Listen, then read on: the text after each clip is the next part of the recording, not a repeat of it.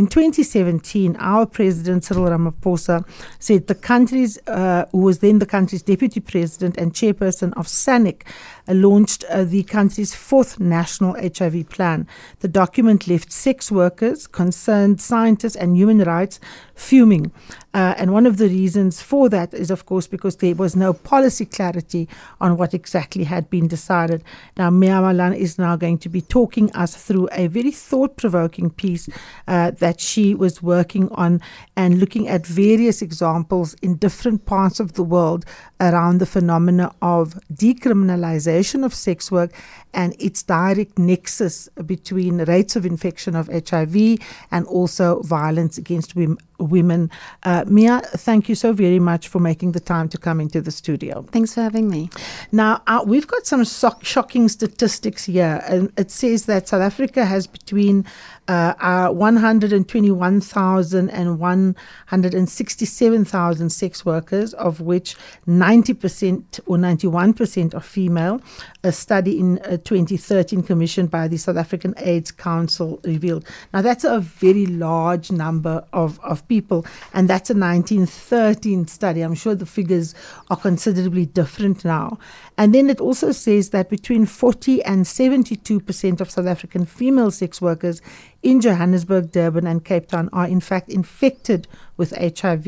A 2014 University of California, San Francisco study found, and further research published in Lancet in 2014 revealed that 6% of the country's new HIV infections can actually be traced back to sex workers and their clients. Now, the reason why I highlighted those statistics, because I thought it kind of focuses, the attention that you wanted to draw on this matter.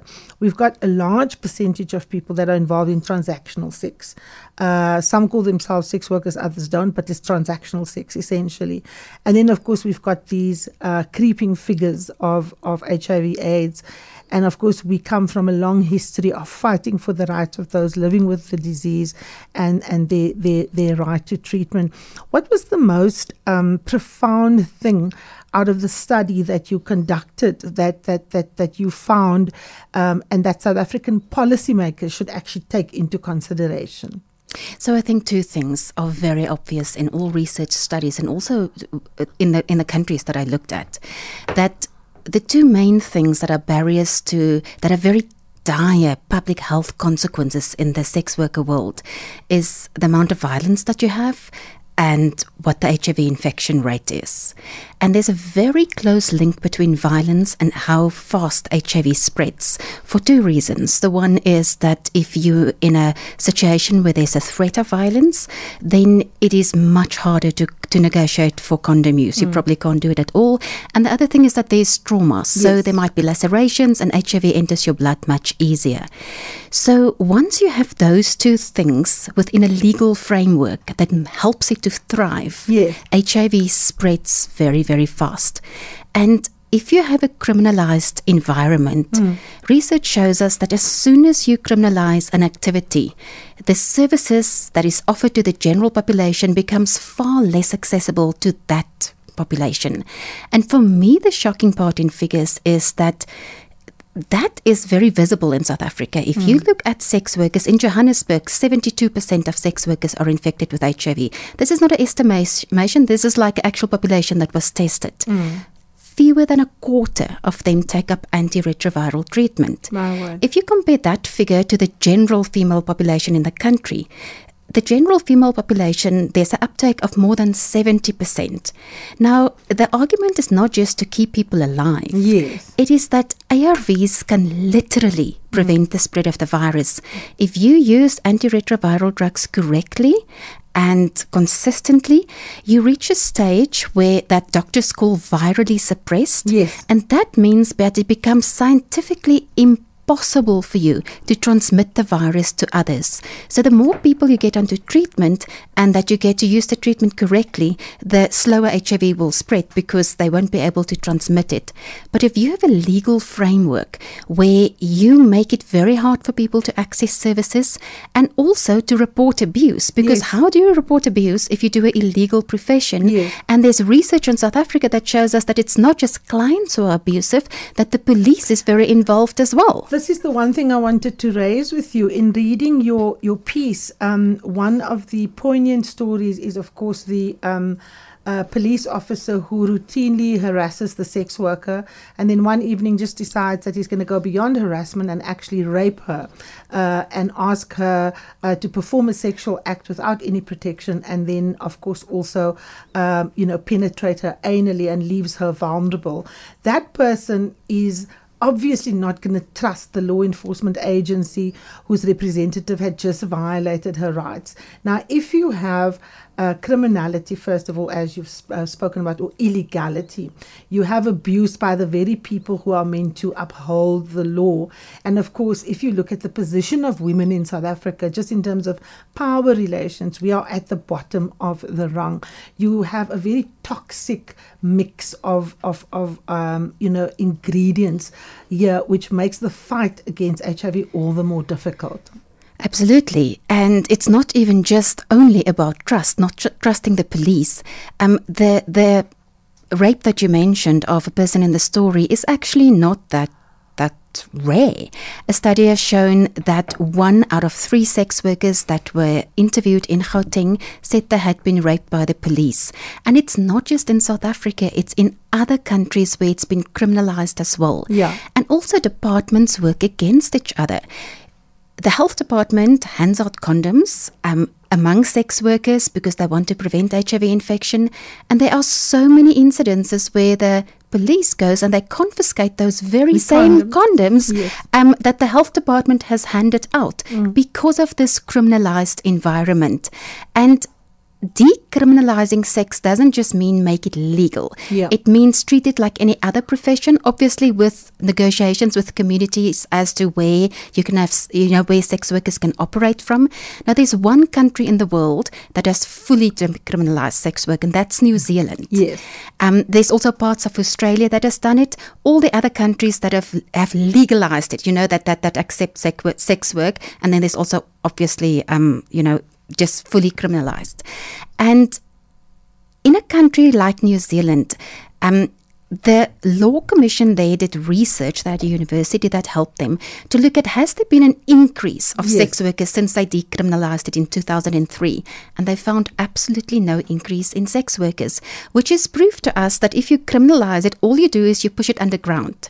And if you decriminalize it, you don't all of a sudden have a spike in the number of sex workers. You just open up ways to regulate it in safer ways. Mm-hmm. Now, decriminalization is not sort of just the advocacy argument. Very prominent organizations have called for it because it's evidence-based from a public health perspective. So UNAIDS has called for it. The World Health Organization has called on countries to decriminalize it. In South Africa, COSATU supports decrim. We thought the ANC supported it, and now we interviewed the Deputy Minister of Justice, and he says it's not the case. So we're not quite sure.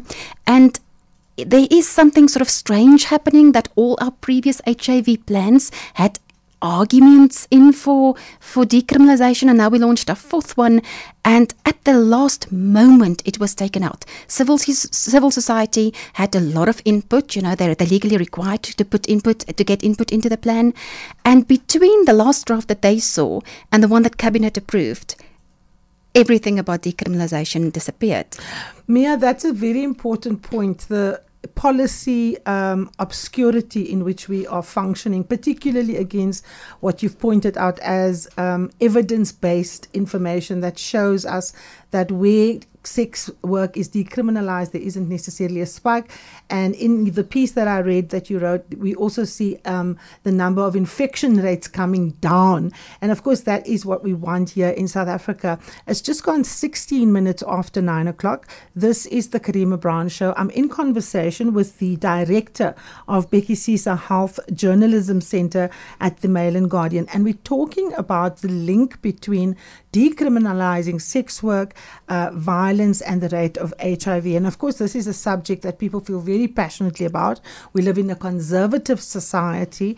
Many people will believe that, this is blasphemy. There are others that will say that people can exercise agency and choice. But more importantly, if this is regularized and legalized, that you can actually then protect people and you are able to save lives and you are able to prevent women from being harmed. So I'd like our listeners to call in and give their views and engage with Mia on the subject. The number to dial is 011 883 0702. You can also send me an SMS on 31702 and a WhatsApp message on 072 702 1702. 702. SMS Karima on 31702. Now, Mia, you spoke about the fact that at the conference there was an expectation that decriminalization was going to be a big part of our approach to dealing with HIV. You've spoken about one alliance partner that has come out firmly.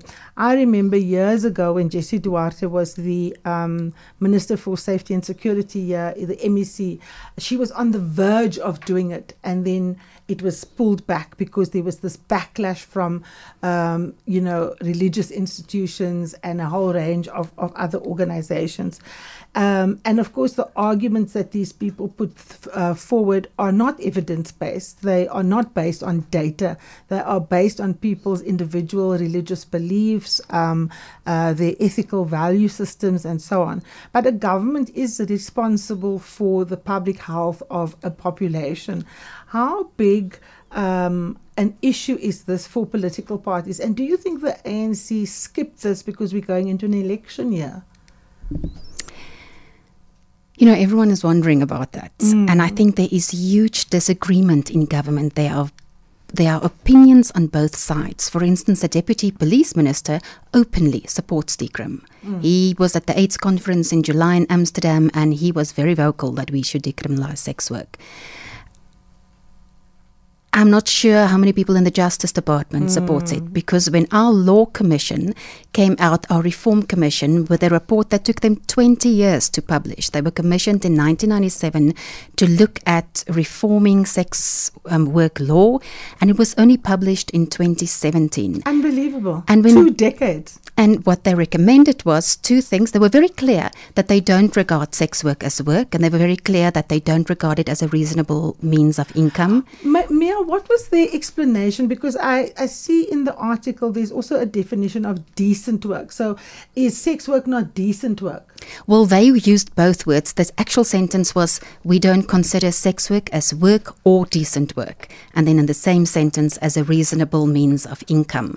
And their argument is that many people become sex workers because of socio-economic conditions, and that they don't consider sex work as a choice. They consider it as something that you do because of your circumstances. And they also argued that this could increase the possibility of trafficking for sex work. And we have evidence, for instance, in New Zealand, where it didn't increase it. And this is quite a common argument in the world where people don't support decriminalization, that they would frame sex work as something that is only victim-based and that is only, that women people have get no trafficked. agency. If you look at International Labour Organization figures, 2/3 of trafficking in the world happens in the labor sector and agriculture, yes, and people who work in factories for clothing. And what do we do there when people get trafficked? We empower them. We give unions power to give them a voice. We increase safety measures. We look at what rights they have. What do we do with sex work? We make it illegal. We drive it more underground and make it more difficult to control. And obviously, the obvious component here that is different between this and another profession is there's a moral component. Yes, and of course it's our attitude towards sex, which of course is the reason why there's so much stigma attached to anything to do with this, because people have different views on it. It's one of the reasons why we struggle in our battle against HIV, because people don't want to talk honestly about who they have sex with. You've done the research. Most people lie about who they have sex with. And we also know that in South Africa and in the world, people have multiple and concurrent partners. People don't just have sex sex with the people that they technically either married to or have open relationships with. And of course, any diseases that are communicable during that act will then out a person's behavior. And do you think that is at the root of why people are so anti, very measurable instruments that you can use to actually save lives, save families, empower women, regularize an industry, and in a place like the Netherlands, even tax it? Well, in the Netherlands, it's taxed because it's regarded as a normal job, basically. It's a profession. Yeah, so you keep most sex workers, they have Excel spreadsheets, and they've got bookkeepers, and they keep track of what they've done. And they, for instance, rent in window brothels, they would rent rooms, and they're allowed to take that cost of the rooms off the tax that they pay. But in the Netherlands, where sex work is legal, and it's quite a progressive form of legalization there. Some countries that have legalized it have many rules, like they force sex workers to go for HIV tests or to be STI free, but no forcing for the clients, right? It's only the sex workers. But in the Netherlands, there's no rule like that. But a very interesting figure there that is very, very clearly visible of the impact of such an environment is sexually transmitted infections other than HIV. Is very important to treat for HIV prevention because they make it easier to contract HIV. And in Amsterdam, the latest city's figure shows that the STI rate, for instance, for gonorrhea among female sex workers is half that of the general female population because it's freely accessible. There's special sex worker clinics. South Africa also has sex worker clinics that the government supports, and it's run by NGOs, but it's within a criminalized environment. So for sex workers just to get to the clinic and then decide to go, there's so many barriers along the way. Although, at these clinics in our country, there are 25 of them, health workers have been sensitized, but there are, as you've mentioned, almost 200,000 sex workers. Those clinics are not nearly enough. Absolutely. And of course, we see the same with things like women's reproductive health rights. You have the right of the person to make decisions about his or her body, but then health workers also have their rights charter so that they can exercise their conscience. So sometimes our rights are pit against each other, and in most cases you have the right that is least progressive that trumps the right of the person to have agency over her body. I often find, Mia, that when people talk about women, they say women and children, and it's almost like they infantilize us. We are children. We can't make decisions for ourselves. It's like the point that you're making, that people think that prostitution and sex work is only as a consequence of people being forced to do it. You've interviewed women who are law students, who know their rights, who do it to augment their salaries. One woman said she makes very good money out of it. She and her husband went to the Netherlands. They opened a business. He helps her get ready for clients. They've taken the morality, if you like, out of it and just looked at it in a very clinical way. She's healthy. She's got a family. She's loved. She's not, some rooms even have panic buttons if people are violent. It makes so much more sense to approach it in a rational way. What stands in the way of countries such as ours approaching it in a rational way, apart from the lack of services? Is it the mentality of the overall population? Is it a lack of political will? Is it a combination of both? I think it's conservatism, in my opinion. I think there's a very strong religious component in many parts of South Africa that makes it unacceptable to endorse sex work, and that almost makes it unacceptable to not speak out against it. I think if you look at research, there are three main reasons why people stay in sex work. The one is the financial benefit. Yes. They earn 3 to 5 times more. It is true that it's often people with not many skills to sell in other professions. Not always, but it's a common feature. They like the flexibility of the hours because you can if you have kids, you can decide when you're going to work. And they like the camaraderie. There's a very strong sense of camaraderie among sex workers. There was a sex worker that I spoke to in Amsterdam. And she said, sex work is obviously quite a dangerous profession, but for her, the challenge of sex work, this actual sex is the least of her problems. It's just a service, it's a bodily service. For her, the biggest problem is the discrimination. She says the fact that if you then get married to someone who's not a sex worker, that the family will never accept you. Yes. Or that even if you move on to another profession, that you will always carry that stigma of what you used to do.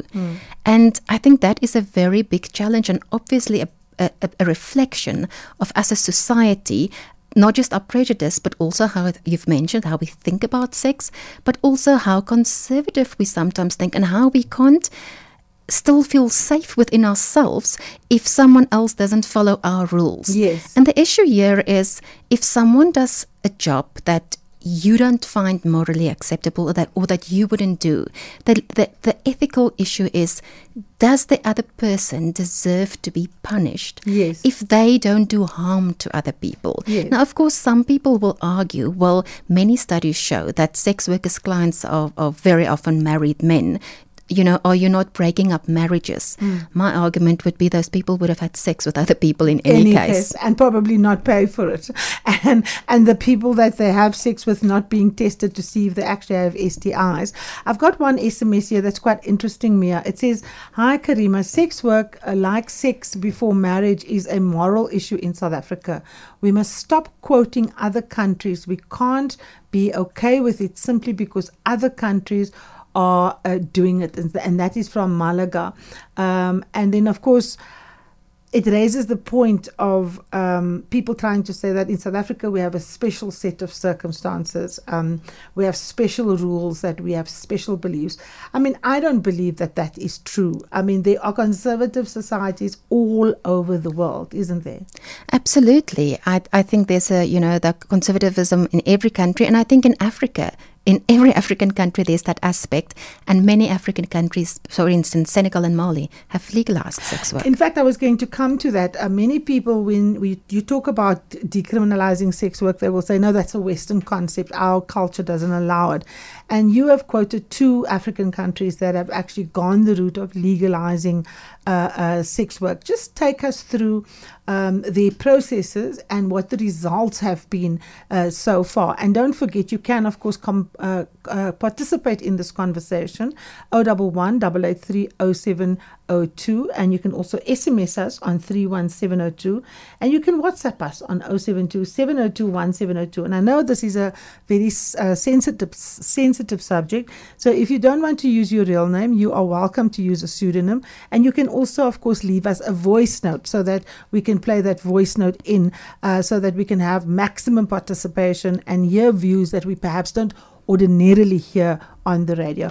Mia, your take on what has happened in these 2 African countries. What led to them, first of all, doing this? Who drove it? Was it the politicians? Was it civil society? And how has it affected women in particular and disease?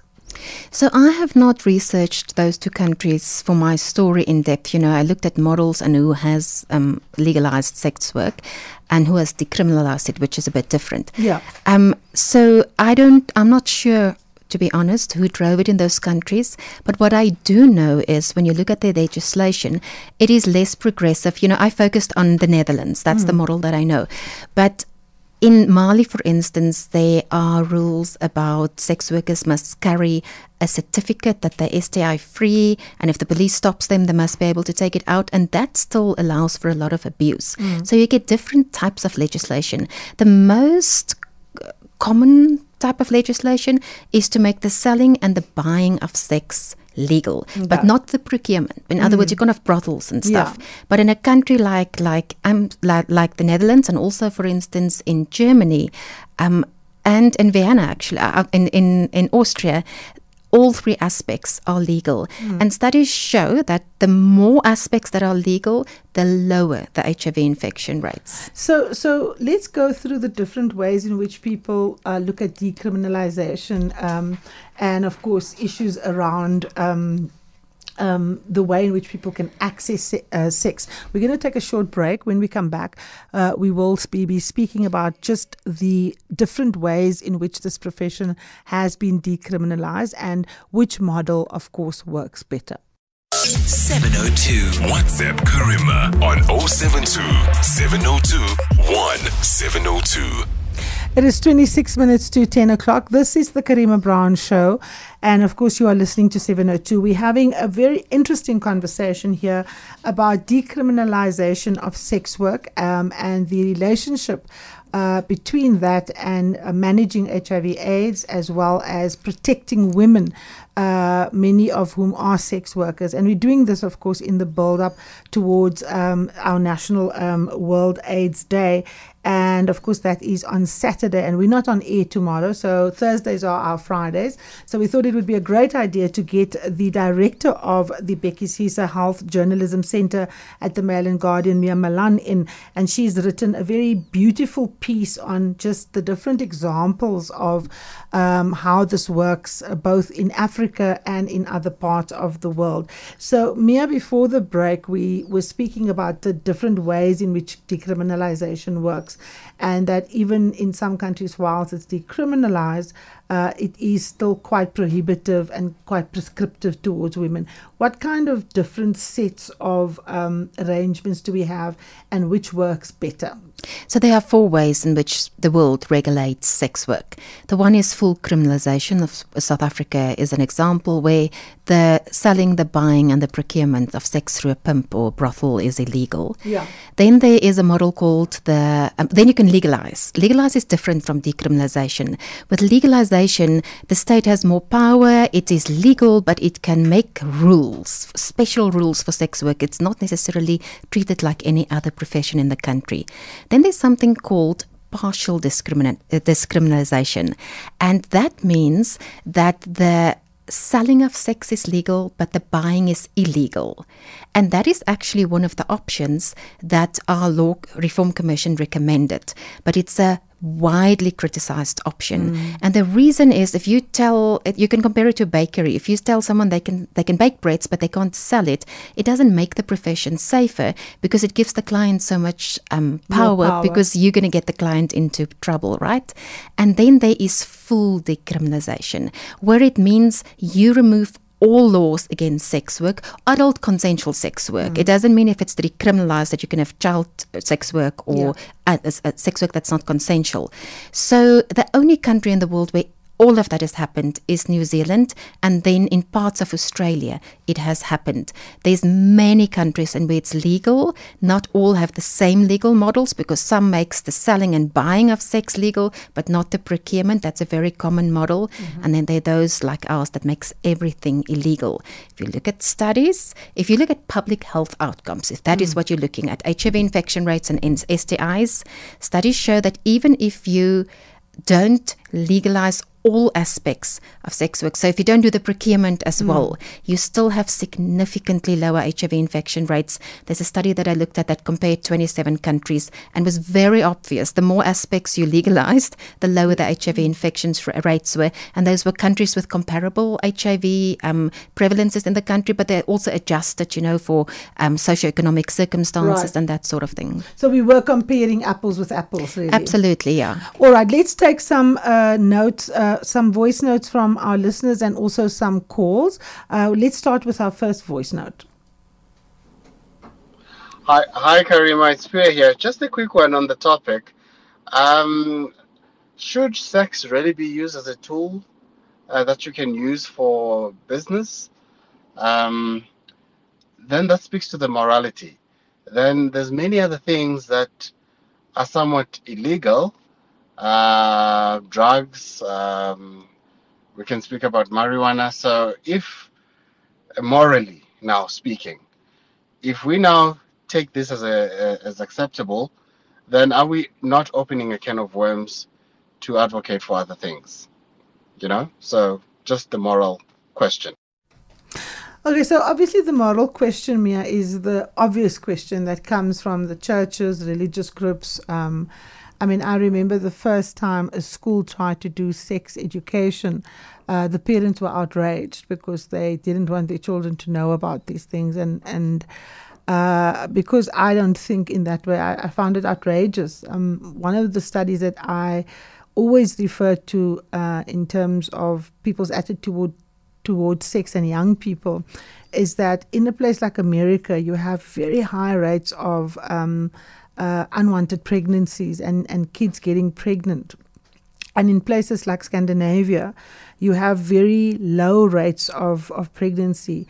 And it's got to do with families' attitudes towards sex. So in the Scandinavian countries, if you date a boy, you go home with the boy and you have sex in your room. You don't have sex in a car or in an alley or in a place where you can be hurt. And the next day, people get up and they have breakfast together and they greet each other and so on. And sex is kind of normalized as part of what adults do when they reach a consensual age, whatever that age is in a country. But in a place like America, where it's very, very conservative, sex is seen as something that you can only do if you are legally bound to someone by way of marriage or something like that. And yet the pregnancy rates are completely different.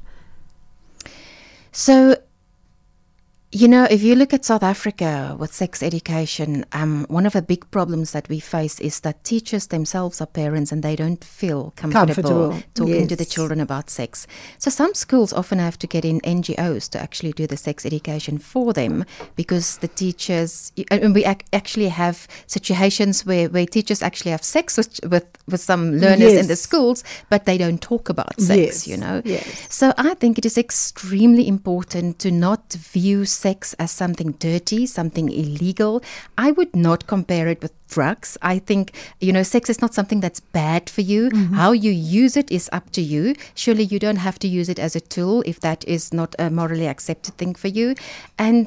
But I don't think we should punish people who decide to use it for that and who look at sex as something that they enjoy and want to make money out of. Mm-hmm.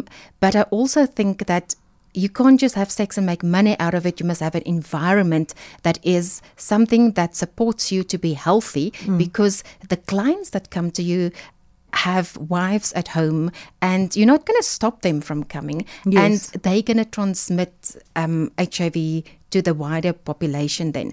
But I really think that we need to drastically rethink in our country when we start with, I think we start in time on paper in schools with sex education. But what happens is obviously not the right thing, because otherwise we would also not see the teenage pregnancy rates in our country that we see. And also, if you look at key populations, those are groups that in the HIV world where HIV infection rates are considerably higher. One of the major groups in South Africa is adolescent girls and young women. If we were to talk about sex more, obviously one of the major figures there is age disparate sex, right? It's the blessee thing. And obviously poverty has an influence there. But if we were to talk more openly about that, certainly that would have some effect of empowerment on our population. But I think we shouldn't punish someone who views sex as something that they can make money from. We should rather create a safe environment. But I also think it's fine to have your moral views, but they shouldn't harm the public health consequences of our country. Absolutely. What you think of sex work is almost irrelevant. Let's look at the evidence and see what's the best way to regulate it, and you don't have to use it. Absolutely, and it's about choice. And so essentially what one is saying is have the right environment so that people are empowered, so that people are safe, so that people don't die, so that people don't give other people illnesses. And you can only have that if you actually decriminalise fully, because then you can actually make active interventions and people have agency over certain things. I'm sure most marriages won't survive a husband coming home to a wife and saying, well, actually on my way here, I had sex with the sex worker, so I just want to kind of tell you, those human relations don't exist really. They are very, very rare. So because of that, because a lot of this happens in secret, it is important that from a legal point of view, we remove the veil and we provide the safety net so that people can actually look after themselves and not cause harm, as you say. And I think that's the key issue here. And then I think the other issue for me also, Mia, is that a lot of people think that sex work is about not consenting. And I think there lies, quite a lot of misinformation as well. But let's go to Shadrach in Northgate. He's got a question. Shadrach, good evening. Welcome to the program. What is your question? Yeah, I'm going to be a little bit controversial. I don't discuss these issues, but I think sex workers in South Africa are being abused, and not only South Africa, but also across Africa, because I've traveled across Africa. The thing is, if I go to Australia, the sex workers are licensed. They actually have got tax numbers, and actually the government makes a lot of billions because these people, wherever they do it, they have to claim tax, just like from South African Revenue Service. What is happening now is that people are leaving their homes to find a room somewhere else, and they cannot afford it because of lack of social services in this country. That the best thing they can do is find a room of which they can only, due to lack of jobs, can only pay through sex. So I just wanted to be very, because I know time is against my time. But what I'm saying is, whether you go in the States, there are escort agencies, you can get escort agents, somebody is going to come to a room through a legal department. Yes, there are certain places in America where adultery you can be arrested, but not all the states. Shadrach, thank you so much for raising that. And Shadrach's, of course, talking about the fact that we need to be a bit more frank about this, and that, like you say, you need a protective and empowering environment, Mia. The interesting thing is in New Zealand, they interviewed sex workers and asked them, what do you do if a client requests unsafe sex? And for sex work, that's illegal. And they said they used the law. They would tell the client, I can't do it. I'm so sorry. It's illegal. And in Amsterdam, in a brothel that I visited, in all brothels, actually in Amsterdam, there would be a panic button that you can press if a client gets abusive. But more than that, there was actually a poster with house rules in each room in the brothel where I was, and number 3 of those rules were unsafe sex. Sex without a condom is not allowed, but there were also things like, we don't allow, if you're intoxicated, you can't have sex with a sex worker. You're not allowed to ask the sex worker to drink alcohol with you. So it makes it easier to propagate for those sort of safety measures and safety rules. Absolutely. We're going to take a short break. When we come back, we continue our conversation. And please keep those calls coming. 011 883 0702. 702. SMS Karima on 31702. It is 12 minutes to 10 o'clock. I'm in conversation with Mia Malan. She is the director of the Bhekisisa Health Journalism Centre at the Mail and Guardian, and she's written a really interesting long-form piece about decriminalisation of sex work, its relationship with the fight against HIV and AIDS, and also the empowerment of women and the fight against violence, gender-based violence against women. And if you are interested in the story will appear in the Mail and Guardian tomorrow, so do go out and get yourself a copy. We were talking, Mia, about the fact that, the more safety mechanisms there are, the more the data actually shows you that you are able to deal with your social crises in your societies, whether it is rates of infection, violence, whether people are coerced, whether there's trafficking, and all of that. So if it's that obvious, and if it's that factually evident, right? Like you said, you looked at the study of 27 countries and so on. Why do governments still find it so complicated, so hard to essentially go, to people?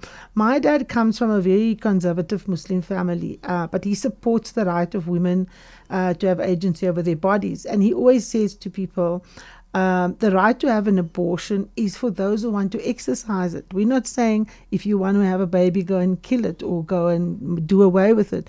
If you want to have it. But for those who don't want to, they are allowed to do so, and they are allowed to do so without losing their lives in the process. Is it as basic as that? Well, I would like to say yes, because if you look at how governments decide what sort of legislation they're going to implement, the key argument that they normally that determines what type of legislation they use is whether they regard sex work as work or not. And that is largely defined by morals, right? Or how you frame sex work. If it's a victim, how much agency you would give those people. And if I just look at in the media world, for instance, at Bhekisisa, we often have done stories that look at the implementation of our abortion law, and to look at, whether women do have sufficient access. And when we do those type of stories and we tweet them out, we would get comments back that would say, why do you support abortion? When the issue is not whether we support abortion, is we look at the implementation of a law. When we do exactly the same thing with rape that everyone regards as wrong, or with access to TB drugs, or we don't get any of those arguments. Yeah. So for sex work, I suspect we will get the same sort of response from a certain part of society that have different views. And the only factor that I can see that is different is morals.